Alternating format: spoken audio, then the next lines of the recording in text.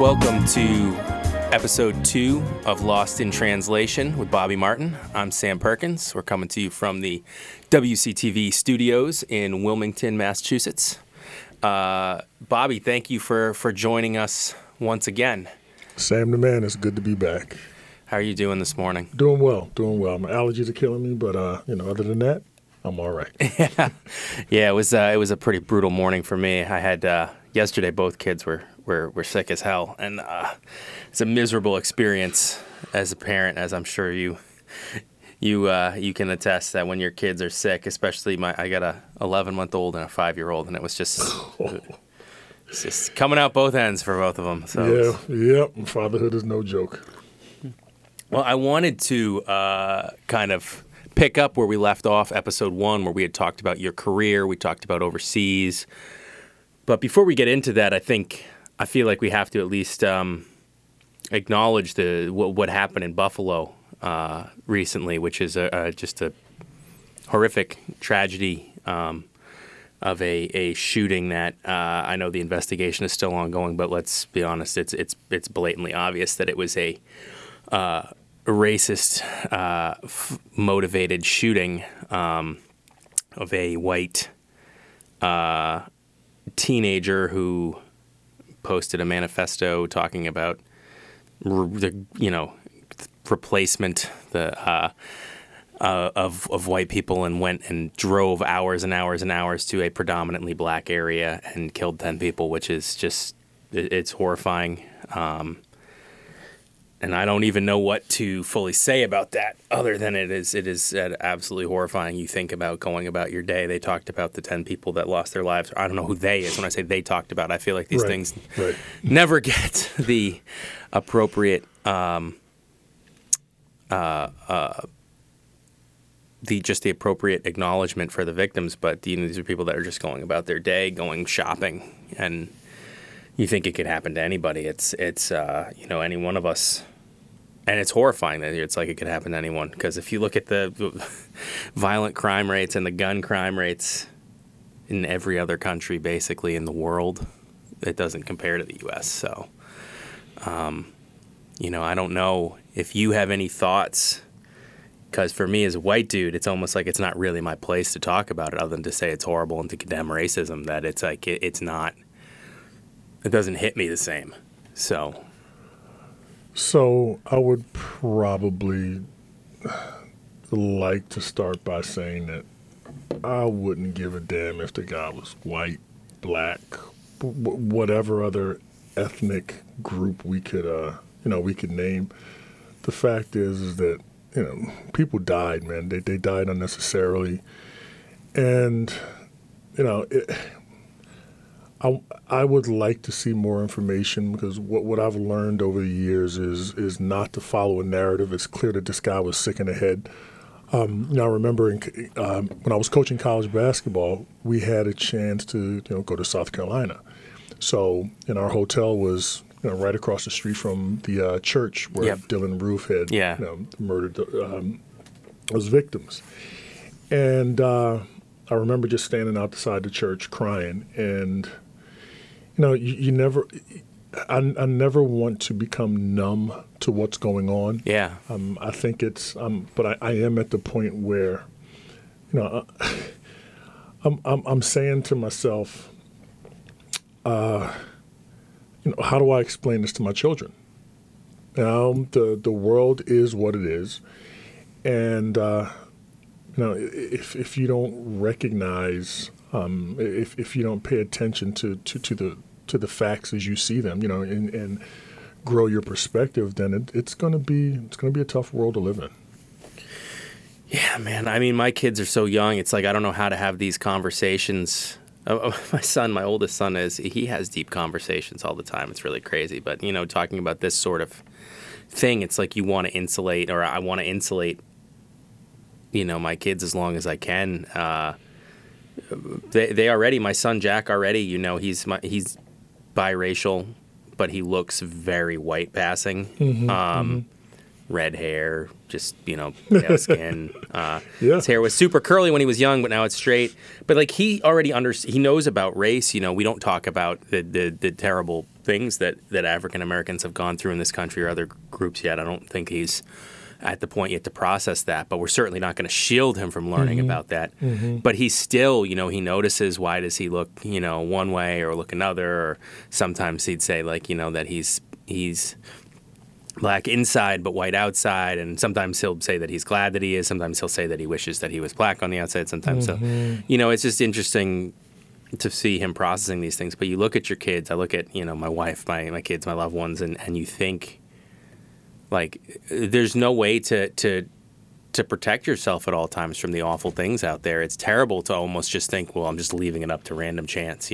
People have all these different philosophies on, and I don't even need to get into, but people talk about, oh, well, getting a permit to carry a firearm or not, or, all these different things that could maybe mitigate to a degree, better legislation on making it harder for people to buy firearms and all this sort of stuff. But it's like at the end of the day, you're mitigating to a degree, but there still is that it's just random chance. You leave your house and it's like every day you come back and you get to kiss your loved ones and hug your loved ones. It's still a degree of random chance, and it's really hard to think about that, to realize that you can only do so much and there's still just a powerless factor of luck and random chance that you come home each night. Yeah, it's tough. I think as parents what we end up doing is we fall back on the lessons that our parents gave us. And, I've said this before and it keeps coming to mind that my grandmother used to say, you can't prepare the road for the child, you have to prepare the child for the road. And growing up in Atlantic City was a melting pot of all different cultures. I mean, Italians, Jews, blacks, whites. I mean, but these were different cultures. What we ended up doing was finding a common ground, where, whether it's sports or just, hobbies. Yeah. And to see, I mean, I don't know who this guy was. I don't even know his name. Yeah. But, for that to happen, it's extremely disheartening. And I think the biggest thing we have to understand is what we can't do is, because it's someone that looks like him, we can't look at them like they are him. Yeah. And that's tough. That's tough because the world says otherwise. I mean, I think we grow up in a world that shows us, or in a country that shows us nothing but division. Yeah. And when you're growing up in a culture that shows you division, the biggest lesson our kids could probably learn is how to unify themselves. And I'm not talking about with someone else. I'm just talking about who they are as people. Because it's tough to find out. I mean, I'm still finding out. I know I'm capable of whatever. I just don't know what that trigger is. And thankfully, I haven't found it. So, I just don't want to be triggered. I would much rather spend my time trying to help my kids understand who they are. Yeah.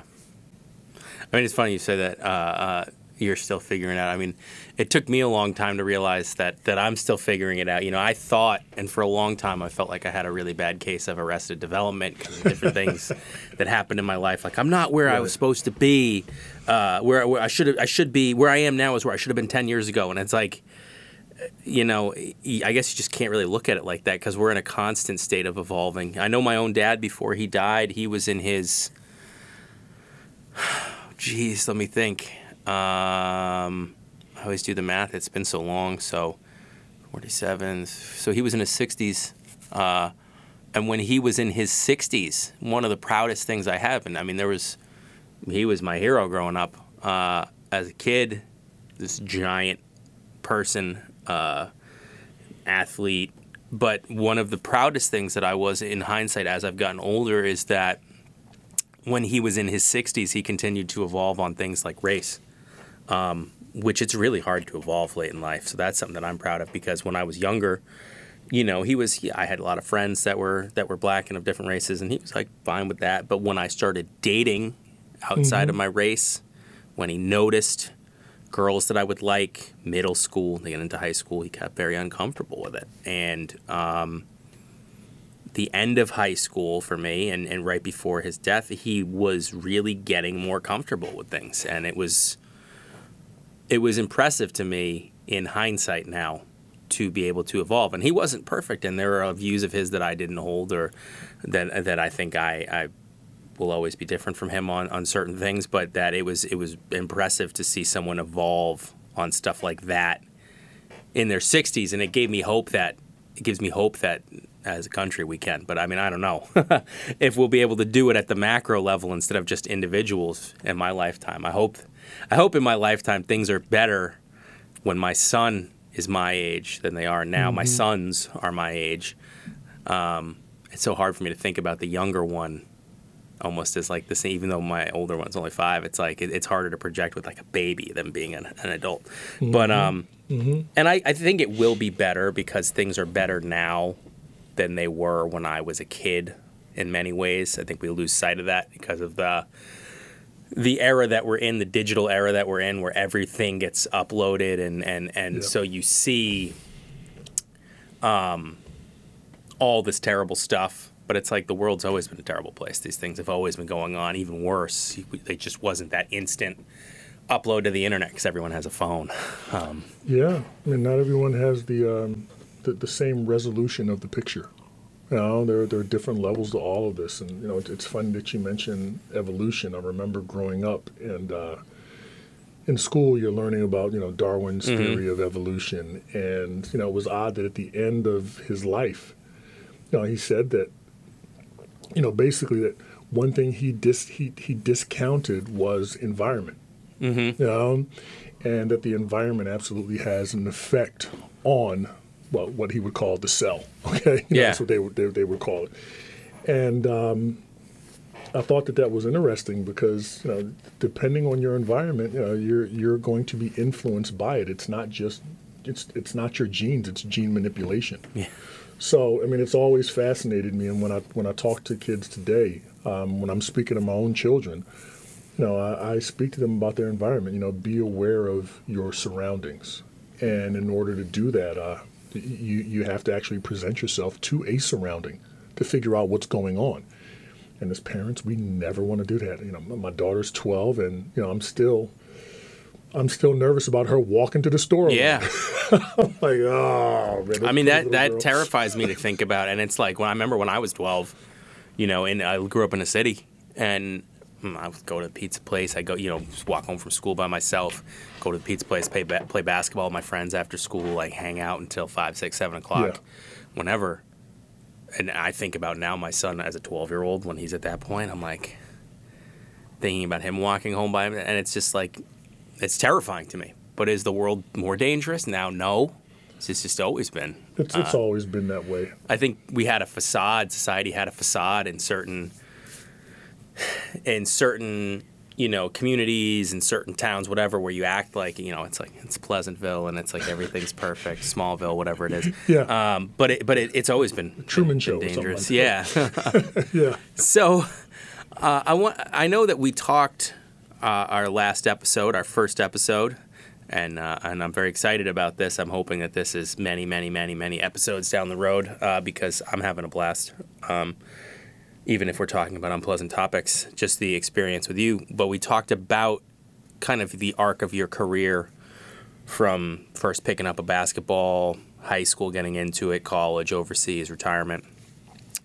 The question that I have specifically about overseas now, getting a little more into the minutia, I guess, is when you were over there culturally, when you're not playing ball, because there's a lot of downtime. You play 2 games a week if you're playing in a league, in a domestic league and in a Euro, league with teams from different countries. So there's a lot of downtime. I mean, you practice, you've got your practice, but still a lot of downtime.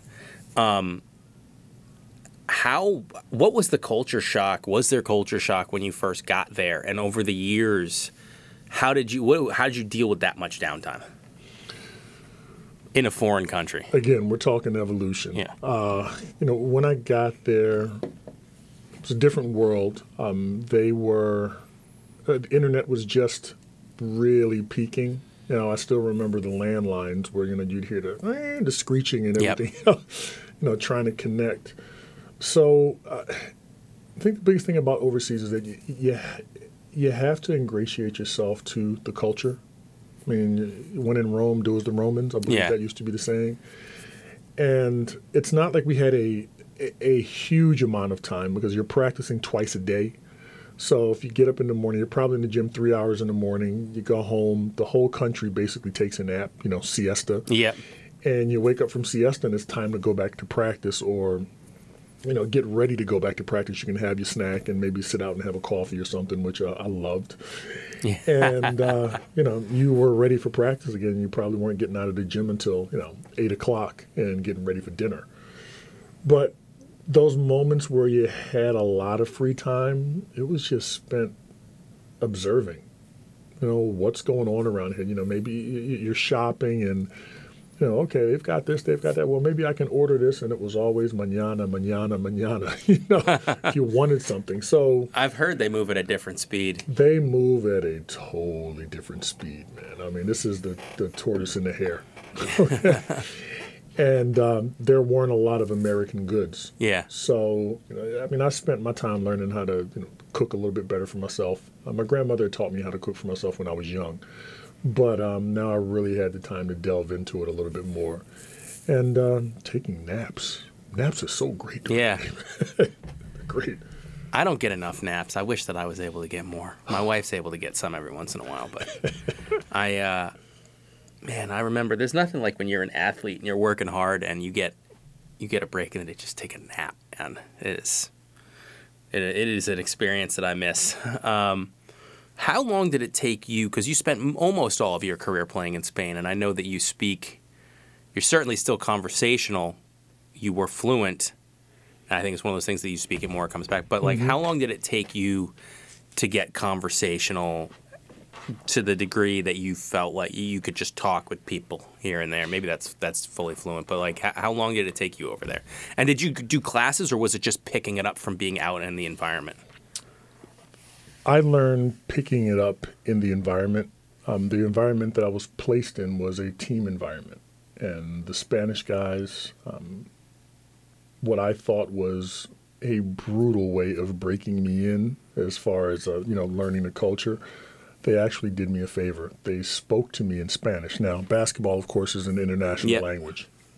So you understand positions on the court and whatever name they had for it. And don't get me wrong, English is Latin-based. Yeah. So you understood partly what they were saying, all right? But they spoke to me in Spanish only. And I was lucky enough to have 2 Americans on my team who were fluent in Spanish. So they translated for me, and it didn't take me long to become quite conversational. I would say the first year I learned how to have a conversation. By the middle of my second year, I could do an interview. And it was mostly because I didn't know what they were saying about me. So I wanted to make sure, what did he say? And I would say by the middle of my second year in Spain, I could hold a pretty good conversation and do an interview. Your experiences over there as a black man, was it different than being in America? So, no. I'm going to say no, and this is why. I'd be silly to sit here and say that my stature, my physical stature, doesn't give me advantages. Okay? My physical stature gave me advantages in Europe also. They knew I was a basketball player. I was American, so whatever Spanish I spoke was with an American accent. Yeah. I was on TV every day, and they didn't feel as threatened. Now, as far as racism is concerned, I was what I noticed is if I went to Madrid and I went to Barcelona and I spoke to the people, the people from Barcelona hated the people from Madrid. The people from Madrid hated the people from Barcelona. So that was one aspect of that that racism that they had there. Okay, this is my group, this is your group. Yeah. the southern Spain was different. Southern Spain had a lot more black people in it. Yep. People who looked like me, and I happened to be in southern Spain. But they were being treated like shit. They were coming over. I mean, Spain is, especially if you're talking southern Spain or the Canary Islands, you're closer to Africa. Yep. So they were coming over on the boats, and you'd see the Coast Guard, Spanish Coast Guard, stopping them and keeping in their place, putting them in their camps. Mm-hmm. And of course, I heard all type of crazy shit. They're trying to ruin our country, this, that, and the other, and then they turn around and they hate each other. Yeah. So, I've seen it from many areas, man. This is just it's tribalism at its best, or I should say at its worst. And but when I sit back and look at it, I mean, you and I can sit here and have a conversation. We share a lot in common, and that's what we stick to. I think everything around us just divides us, man, from religion to color to everything else, and I'm tired of being divided. Yeah. I need to pull myself together. Well, it's something that I learned later on in life when I started to really understand the scope of the racial divide that is now worldwide, and there's all these different, it's tribalism, and it's. But what's so sad is that race is such a huge part of society now. But the concept of it only came into existence in the 1500s. If you look at history, before that, race wasn't a dividing. It wasn't even something people believed in, that like the notion of race. Like people saw people are different colors, obviously, because people were interacting. There was trade going on. But it wasn't this like, oh, well, you have this skin color. Everyone with this skin color, we think, shares these traits and is the same people, and everyone with this skin color has these traits and is the same people, and they're totally different. That like if you look at the empires, whether it's ancient Egypt, Rome, Mesopotamia, Carthage, all these different Greece, there's just in human history, the empires that have risen and fallen, they got so big that they did trade with other empires in Africa, Europe, Asia, and people would migrate and would become citizens or whatever at the time the belief was. All different races. Like, I look at Rome because you think of Rome as being, it's Europe where we have this notion of being white and being white. But like in the Roman Empire, they traded throughout Africa. There were people that were of African ancestry that were citizens of Rome that achieved different positions. That race was not something that held people back or determined what position they could hold. It wasn't until the 1500s that this notion, and it was really because of, we're voyaging the New World. We want to harvest all the stuff from the New World, the resources to get rich. We need human bodies to be able to come and work for free, essentially. So let's find a way to justify it. And if you think of it, that's about 1500s now. That's like 500 years. 500 years in the grand scope of human existence is like that. It's such a minuscule part that humans have been around that this notion of race has existed. And yet it's such a big part of society now. It's like, it's just crazy. Yeah. See, I was taught differently. I know our history as Americans, as far as Western civilization is concerned. The histories that I learned about were, like for instance, one of the things I learned was when we talk about Greece, and this is nothing against my Greek brothers and sisters, but where did you learn these things from? They weren't just ideas that came up. I mean, these were ideas that you took from other cultures. Yeah. And now we find paleontologists and everyone else, telling us that the world is, and I've always believed that the world can't be 6,000 years old. It has to be much, as far as we're concerned, as far as religion teaches us, it's 6,000 years old, or, a little bit more. Yeah. But wait a minute. I'm sorry. Yeah, we know it's been around a lot longer than that. Millions of years. Exactly. So I was taught, he who knows one book knows none. Yeah. Okay. So, if I'm going to have a conversation, and I'd much rather sit down and say, okay, well, show me what you got. And, okay, well, here's, the evolution of man or, whatever. I mean, you can, I think even with, our creation stories, whether the creation stories comes from, Mesopotamia or, People are talking about the Bible and Yep. this, that, and the other. Christians have their version. Judaism has its culture, version. Muslims have their culture, but they're three Abrahamic religions. Yeah. So, Jews tell stories? Well, we don't do that. We don't do that. No, We don't talk. We don't like to talk. they're great for perspective. I don't have to agree with it, but I Yeah. need to know where you're coming from, and maybe we can find some common ground. So, not to jump around too much, but I feel like that this happens when there's so much that trying to cover in these first two episodes, Yeah, of yeah. kind of setting the. But we talked about your career, and we talked about when it came to an end, and you had said that you didn't have regrets at that point, which that's amazing to not have regrets, not have big. Well, no. I mean, you I should No, say I didn't not having regrets, but be at peace with the decision at the time. So I think you did say we all have regrets. Yes, exactly. Which I agree with.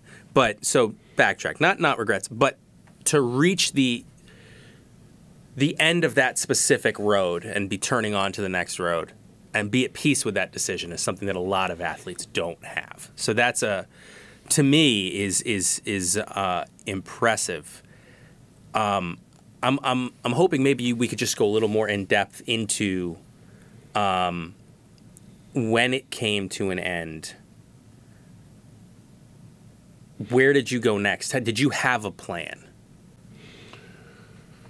So, in trying to relate ball is life to this conversation, if I'm going to use the terminology transition, transition is whether you're transitioning on offense or you're Yep. transitioning back on defense.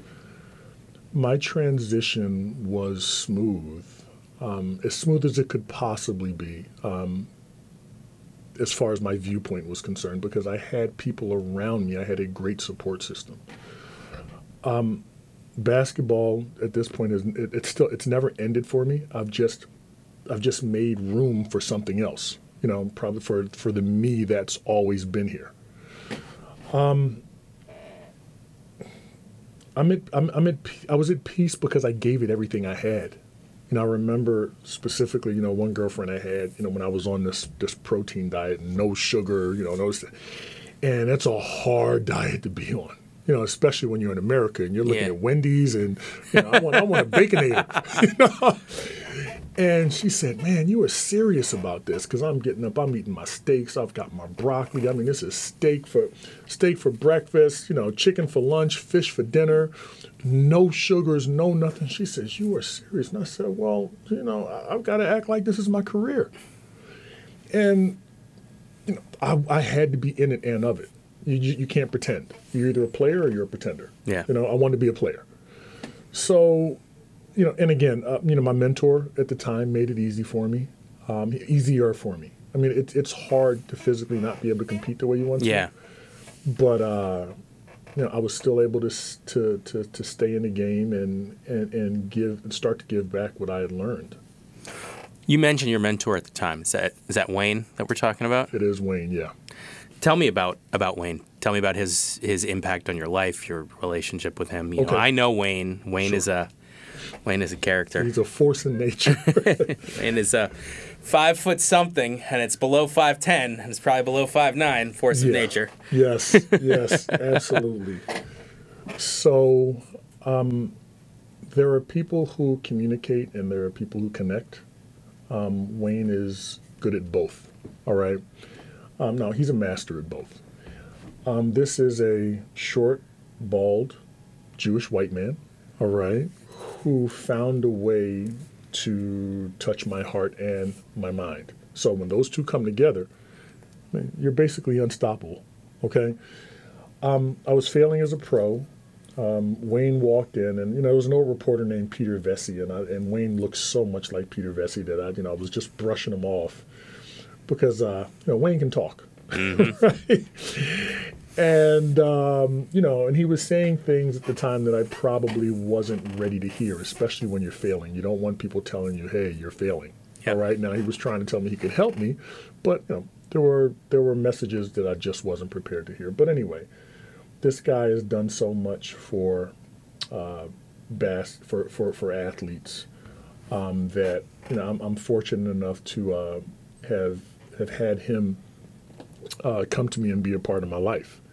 And again, when you're talking about racism, if I am looking at you and I disagree with your belief, then I'm probably not going to open up my mind to anything positive that you have to say. And as athletes, we're pretty fixed into what we want. Yeah. He just found a way to communicate with me and help me achieve what I wanted. Wayne, you talked about him being he's a short, bald Jewish guy, and that you just brushed him off at first. Do you think that his physical appearance, and Wayne's he's not an unathletic. I mean, him and his brother Keith keep himself in good shape. Keith's a strength trainer, but do you think that initially you dismissed him because of exterior? Absolutely, which is why again, we started on the topic of racism. Yeah. It's what I see. My resolution wasn't strong enough, right, to see through my own perception. And like I said, the guy touched my heart. I brushed him off because he was short, he was bald, not necessarily because he was white, but you just don't match the profile of a good basketball coach. Yeah. Right? I mean, I've had Hall of Fame coaches. Yeah. He didn't look like one. Yep. So I'm like, no, I'm out. How long did it take, do you think, for him to connect with you and you to start buying in? It took me, rookie years. So I came out in 91. We started working together in 94. I probably met him in the summer of 91 for the first time. Wow, so like 3 years, yeah. Yes, and when and I was failing as a pro. I was in everybody's summer camp, and I'm doing decently, but not enough for anyone to say yes to me. Just, hey, we'll have you back. So yeah, it took me almost 3 years to get myself together. Do you think if you had gotten with Wayne, if you had met him and had bought in, say in college, like a lot of the guys that you and Wayne would bring in were college players, do you think your career arc might have been different if you had started working with him sooner? Absolutely. Yeah. When I think about my career arc after I started working with him, it always makes you think, oh man, I wish I would have done this sooner. So yes, absolutely. You think as a guy that was on the cusp of the NBA that maybe it happens if you got with him from the beginning? Yes, it happens. Although I don't know if I end up being the me that I am today. Sometimes you win, sometimes you learn. Yeah. I would think that's a great mindset, and it's something that I have to remind myself, too, about, because when we talked about regrets in the previous episode, I can't say I'm someone that has no regrets. I've got a lot of them. Mm-hmm. But I do have to remind myself that if not for all of those failings, I might not be the person, I might not have the things that I have, the family that I have today. Right. So when you start being on the other side of the ball and you start being a coach, you start training the next generation, you're working with, there are a lot of guys that came through Wayne's that were, people might not go, oh, that's an NBA superstar, but they were names people would recognize, and players that it seemed like were straddling that line between NBA and not, or were not yet there, or had been there, failed, and he helped get them back there. But how would you describe becoming a coach, a trainer, and working with players now? I mean, is it frustrating at times because you're still a younger guy relatively when you're coaching? You start coaching, you see kids that either can't do the things that you could do, or kids that maybe have the opportunities and they're not taking full advantage, not buying in. Like, what is that like when you transition to coaching? So, I mean, it's nuanced. All right. As far as the physical part is concerned, we've all got different physical capabilities. So, of course, there are guys I would look at and say, he's not going hard enough, because my MO is that I'm going to go hard and give you everything I have. Mentally, because I had played the game and I had learned from so many great players, you have to sit and check yourself before you start correcting the young guys, because the mode of correction when I was a kid was more of don't cry about it, don't talk about it, be about it. And now I think with our kids as we try to raise them, the messages aren't as harsh, aren't as abrupt. And the kids today aren't. I'm not going to say that they aren't built for them. I'm saying that that's not their particular preference, and that's tough because as a coach, especially as a coach today, if you're dealing with kids who aren't as emotionally resilient, then your job's on the line. So you're always fighting yourself, and you're fighting the kid, who has no idea of what he or she is about to go through. It's tough, and you're not a player anymore. Yeah. So, what do? You try to garner respect by reaching their minds and their hearts. Do you still ever pick up? I've seen you working kids out to this day. When you're hands-on, when you're there, you'll do a move in front of them. Mm-hmm. You knock down shots like crazy. That carries weight with kids. Mm-hmm. Hey, this person could do. He can walk the walk, not just talk the talk. Do you ever, on your own time, though, when no one's in the gym or you're not training kids, do you ever still pick up a basketball and shoot? Or play? Is that something that you ever do anymore for fun, or is it? I will pick up a basketball to shoot because I don't want to be embarrassed in front of the kids if I'm showing them something. But to play, no. I'm thinking, who's going to put me back together if something breaks? No, I have no desire to play. I haven't had a desire to play for a long while now. It's probably been over a decade. Oh. Even with my son, I would never play him one-on-one, because I knew the competitive spirit in me would have taken me away from being a father. Yeah. I don't need to prove myself against my son. I know it's nothing against fathers and parents doing that with their children. But just me, I couldn't do it. That's not the way I wanted to teach him. So. Was basketball fun throughout your career? Or did it ever reach a point where it wasn't fun? It's a job when you're playing professionally. It's a job in college. A lot of people, when we talk about NIL stuff in a bit, there's this big misconception about they're amateur. No, it's a job. But was it a fun job, or were there times when it wasn't fun? Basketball is always fun. It has always been fun for me. I think where people lose the love for the game is, when they're disappointed because something didn't happen the way they conceive that it should have, or you don't enjoy the continuous cost of playing. There's always a cost, man, and it never stops. You keep giving and giving and giving, and it takes a lot of energy. And if you don't have something or someone to replenish that energy, to help you replenish that energy, then it gets extremely tough. But I was fortunate, man, where I had people, the game stayed fun for me, and I loved the work behind it. So today, present day, you're still training athletes. Mm-hmm. You help out with an AAU program. You train them. You coach them. Talk about who are you working with today? Like what kind of, you didn't give me specific names, but what kind of players are you working with today? And has that evolved or changed over your time training people? So the players I'm working with today are mostly high school players. Kids who, for one reason or another, haven't found themselves. They may not even be good enough to play high school basketball. What I get a chance to do is I get a chance to help them find themselves through the sport, and I use the court as my classroom.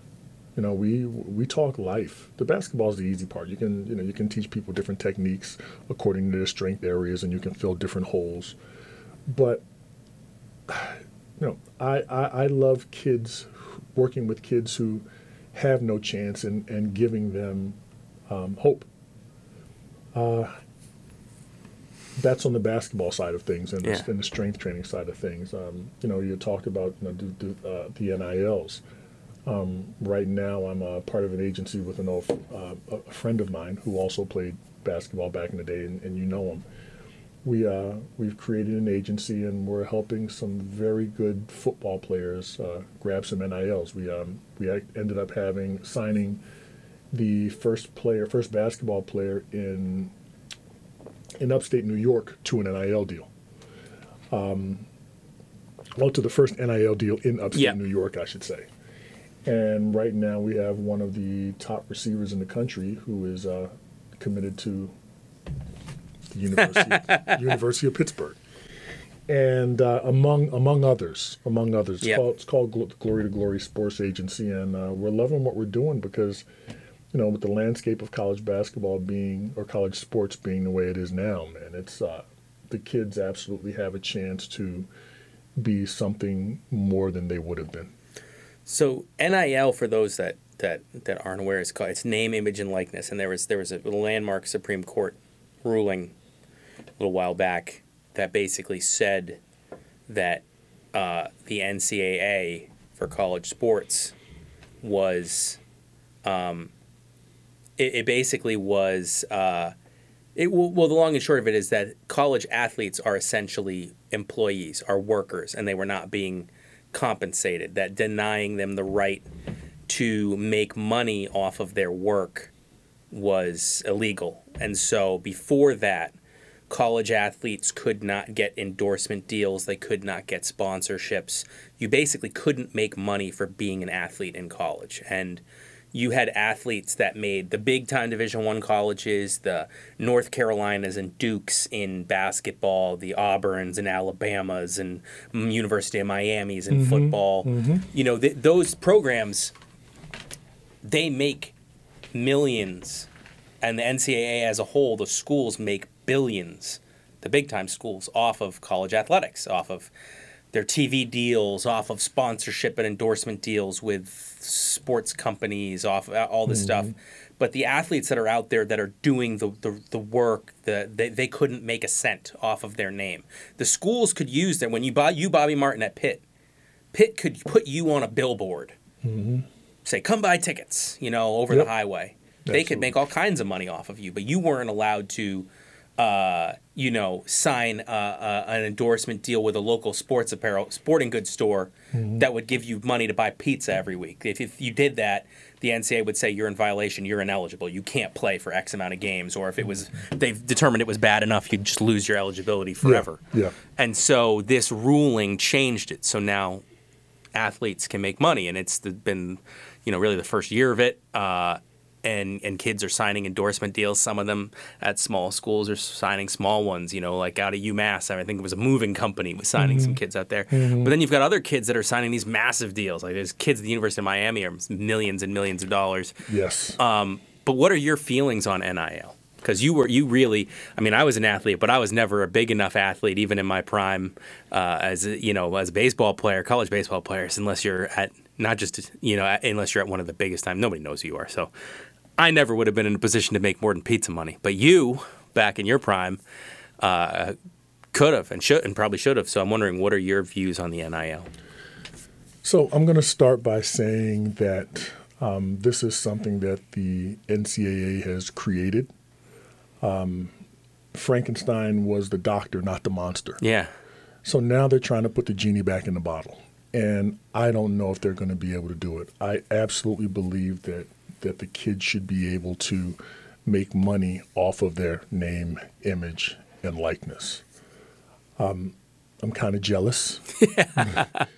Coming out of high school, we had the number one recruiting class in the country. So I don't know if Pitt would have been able to afford us. There's a kid at Pitt, a receiver. He just won the Biletnikoff Award. At the end of last season. And he's going to USC for $2 million. So, this is something that's always been around. It's just now that it's legal. So the big scandals that we heard about, that involved actually one of my ex-college teammates and good friend of mine, Sean Miller. Yeah. And all these other schools, you hear about Bill Self and everybody else, and what Adidas and and TJ Gasnola and all these guys. Well, now it's legal. Yeah. So the sneaker companies themselves are going to say, look, we can pay whomever we want as much as we want, and it's all legal. The boosters are now fighting because they're the ones that want to give the money to the kids. Yeah, and to me, like you said, this was always going on. Not to the same degree of financially because it's all under the table, so you can't really give a kid $1 million without being found out. But to me, it's one, if you're doing the work, which is these kids are, there was for generations, what kind of started all of this was EA Sports had these college basketball and football games that they were putting out for, like Sega Genesis and Nintendo 64. And they would have on the cover of the game when you would go and buy it, they would have a college basketball player, whoever it was Ed O'Bannon started. Shout out to Ed O'Bannon. Yeah, big to Ed O'Bannon, UCLA national champion. I remember when they won the whole thing, they beat Arkansas. Was up late that night. I think I was in the 5th grade. But they used his image to sell games, to make millions. I mean, the EA Sports franchise was probably made billions of dollars overall. Right. And using college athletes in their marketing, but college athletes didn't get a dime from that. And it's like, if you're going to use someone's image to sell your goods, they should get a cut. If University of North Carolina, or I remember, my favorite college basketball player. I grew up, my dad played at UMass. Lou Rowe was my favorite player.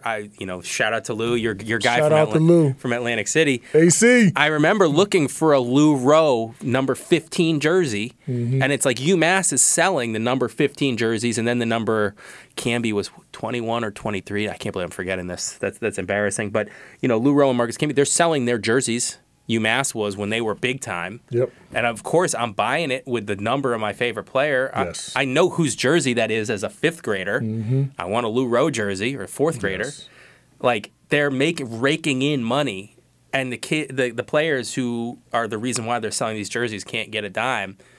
That's why I don't understand the opposition. I understand the opposition from schools in the NCAA because they stand to lose a lot of money. They had a monopoly on making money. It was them, and the coaches are the ones that make the money, and the players are getting nothing. So the pie gets cut up more now for the money that you're bringing in. I understand. I don't think they're right, but I understand the motivation. But I don't understand the motivation of these fans and people that sit back that are like opposed to it. Like, oh, it's going to be the end. It's such a terrible thing. It's like, why? Because people are actually getting paid for their work. Yeah, what it does is it. Have you ever been in the shower and somebody comes and throws cold water on you when you're taking a shower? That's what it feels like to those people. Look, and I'm saying this as a college athlete. There were months when, I was wondering when I was going to get something to eat. Yeah. It's tough when you're not allowed to even get a free meal. But, you get training table during the season, you get your lunch, you get your regular college meals as everyone else, if you pay for at that time were lunch tickets or whatever. Yeah. But in the end, the NCAA was full of, some people in the NCAA were full of shit. Yeah. Look, I think what they say is, well, you can, we're giving you a free ride to college. You're getting a scholarship. If you're sitting in a room with 300 people, do you think the professors are going to notice if you're not in there? Yeah. Most people weren't fortunate enough, most players weren't fortunate enough to come out of school and play professionally like I did. I was fortunate enough to do it, and I was going down the wrong track. There was a huge chance that I wouldn't make it. Yep. Right? But fortunately, I found the right people, or the right people found me. But most athletes don't play professionally. So now you graduate from college, hopefully, then you come out into a job market that doesn't exist. So if you're talking the Milton Friedman, taking the Milton Friedman look at things, you're saying, okay, well, we're going to take advantage of this disaster. And that's exactly what the kids are doing today. They're going to take advantage of this. It should have always been like this. There's no amateurism. No, exactly. And I always remember a story, and I've heard millions of them, but so a guy that I know, his name is Asane Faye. He played at the University of New Hampshire. Graduated 2002, so I was a senior in high school. Not to date anyone here, but and Asan was really, really smart. Super, like NBA level athleticism, 6'7", 6'8" wing at UNH. So Okay, it's like, UNH, what do you do? okay. What are you doing up there? UNH is a small Division I program for people that don't know. Almost nobody goes to the games up there. Like relatively, a couple hundred fans for a basketball game. Basketball is not. They've got hockey and football are bigger up there. Okay. But football, even there, they're the football championship subdivision. So FCA, so they're like 1AA used to be the lower level of Division Right. I for football. It's a small school in a small town. It is not a national power. It is not a team that really makes money on its athletics.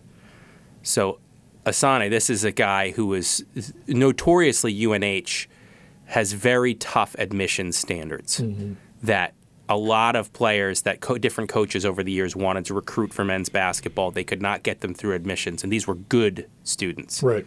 good kids. That the admissions was very tough. They didn't really give them breaks like some schools will give breaks for different athletes and other things too, legacies, kids that whose families donated enough money for a new library, whatever. But UNH really didn't give breaks to athletics. So Asane goes there. He's from Senegal, I think, originally. He goes there. He's a great student. He's in, I believe it was an engineering program. It's a really tough program. It's I think it was engineering. And when he was recruited, the program was one of the reasons that he made the choice to go to UNH. And the coaches... The engineering program. The engineering program. Yes. And the coaches said, yeah, you can come here. You play for us. You get this degree that you want. And this is the allure. People will say, well, college athletes don't need to be paid. What I'm getting at here is college athletes don't need to be paid because they're getting their degree for free. But the problem is, what is the value of that degree, and are you actually getting that degree? And I use Asane as an example because he went there. He was recruited. They used this great program, academic program, to get him to commit there over other places. His junior year, there's a coaching change. The coach said he has going into his senior year now, he has a lab at nights. Oh, I know where you're going with this. And the coach now, head coach, says, basically, you need to change your major because this lab interferes with practice. And Asane's, I've been here for 3 years. I'm about to graduate. This degree is the reason why I committed here. And the coach is saying, well, no, like we need you at all of our practices.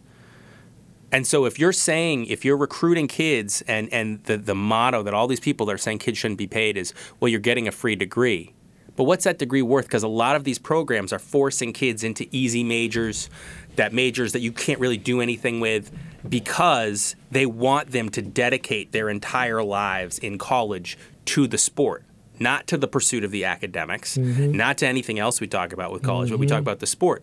Now, Asane said, no. Like, I'm going to this class. I'm a senior. I'm getting this degree. And his senior year, he basically winds up being benched. He plays coming off the bench, but he was a world-class athlete in a small Division I conference. And he does not get the playing time that his abilities deserve because the coach, he's in the doghouse because of prioritizing his academics. Right. And so this is the thing I always think about, and this is at a small program. Imagine it at these big-time programs.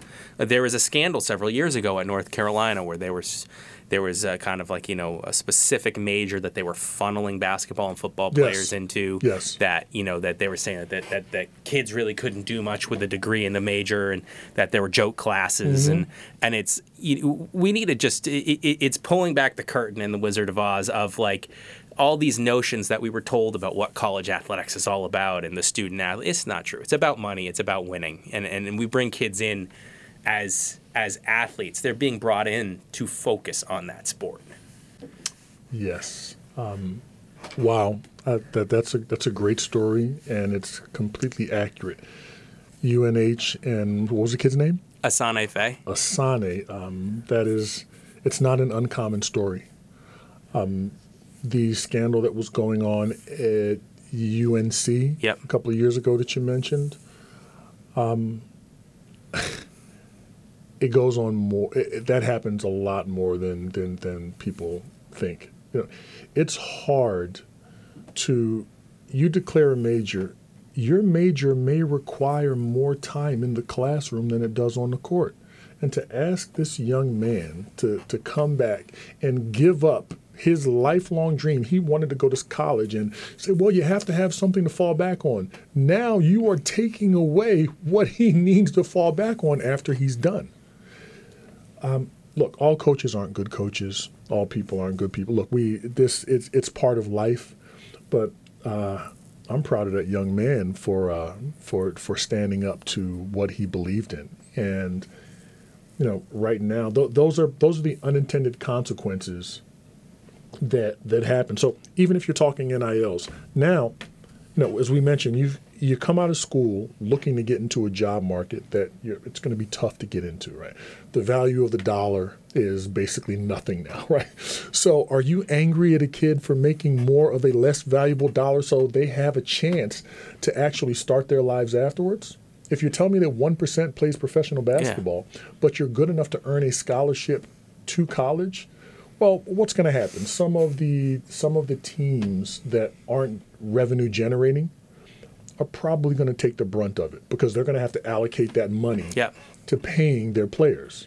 But if the player's smart and the parents are smart, they're going to help that young man or that young woman, all right, save that money, put it away, so when they come out of school, they will probably have made more money than they will have in their first half a decade of being out of school. And those are, the top tier. I mean, you got to be kidding me. This is supposed to happen. Good for them. Yeah, I mean, the other thing to think about, too, is like you think about kids that go to school for different things.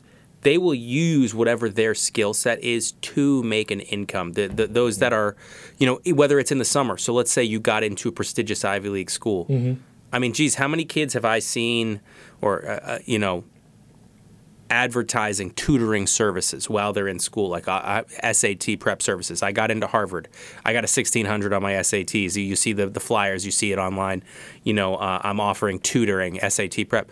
Like those kids are allowed to use what made them attractive to colleges to make income.